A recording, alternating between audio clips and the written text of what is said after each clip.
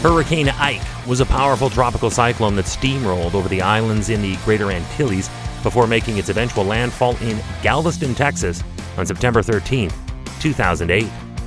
Hi, I'm Chris May, writer, producer, and host of This Day in Weather History, now in its second year from the Weather Network in Canada.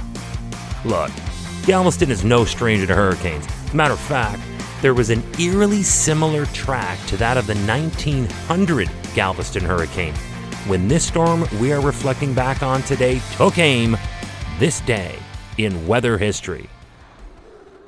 It was the 9th tropical storm, 5th hurricane, and 3rd major hurricane of the 2008 Atlantic hurricane season when Ike developed from a tropical wave west of Cape Verde on the 1st of September. By the 4th, it had really built up a head of steam and had strengthened to a peak intensity as a Category 4 hurricane over the open waters of the central Atlantic while continuing on its track westward.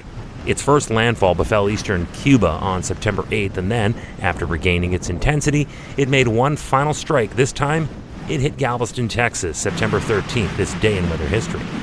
Due to just how massive Ike was, there was clear devastation stretching from coastal Louisiana all the way to Corpus Christi, Texas. Ike would also cause flooding and significant damage along the Mississippi coastline through the Florida Panhandle. Ike was ultimately blamed for at least 195 deaths, 113 of whom were in the United States alone. In a related and equally tragic story, 74 deaths were in Haiti. Haiti had one hell of a 2008. They had already been hit this same year by 3 other powerful storms named Faye, Gustav, and Hannah, and consequently were still trying to recover from their impact. So Ike was as ill-timed a disaster as anyone there could have known.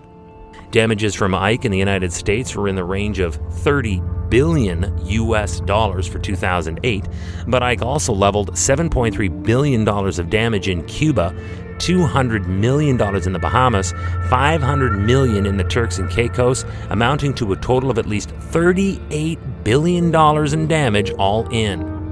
At its time, Ike was the second costliest storm of its kind in United States history. That was next bested by the likes of Hurricane Sandy 2012, Harvey 2017, Irma 2017, and Maria, yes, also 2017. Today, Ike is considered to be the 6th costliest hurricane in U.S. history. Welcome to year 2 of this podcast. Right now, you're listening to the full version of today's story on your favorite podcast provider. But there's also the daily podcast video short. They're shot right here in my podcast recording studio, so you get that perspective. But oftentimes, they will include visuals from that day's event, from when it happened, in weather history.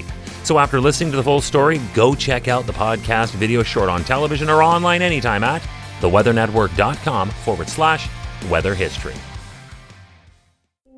In those billions of dollars that were lost, cattle ranchers lost 4,000 animals and more than 11,000 workers who then lost their jobs as a direct result of lost business.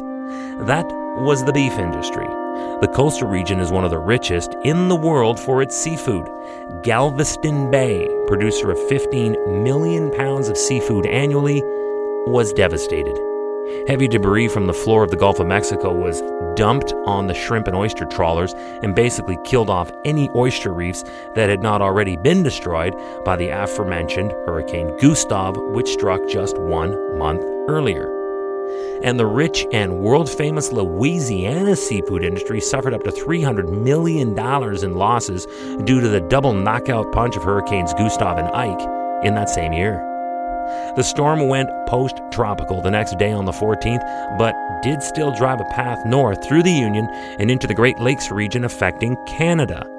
The remnants of the storm brought record rain to Windsor, Ontario, along with more widespread wind and rain damage across southern part of that province. Pretty devastating stuff for just one hurricane, but this was how powerful and far-reaching Hurricane Ike was when it made landfall in Galveston, Texas on September 13th, 2008, this day in weather history. Hey, do you like the podcast? We'd love to hear from you. If you have an idea, go right now to wherever you're listening to me and rate us if you would, please. It's on a 5-star system, and we would love as many stars as you can afford. So rate us, but then also review us. This way we can always stay on top of how you'd like to see the show evolve. Then remember to subscribe to this podcast. Click the subscribe or follow button right there on the very same podcast homepage you're listening on. You'll be immediately reminded that the next day is ready to listen to, and you also have access to every episode in the archives. It dates back to June 1st of 2020, so there is a lot that we got to get caught up on this day in weather history. Tomorrow is September 14th, and we're going into outer space for this one. Because of the Cold War space race between the United States of America and the Soviet Union, great innovations and advancements resulted in the way that we analyze, observe, disseminate, and broadcast weather. On the 14th is when the United States fell behind the Soviet Union in that race. On this day in weather history, with me, your host, Chris May.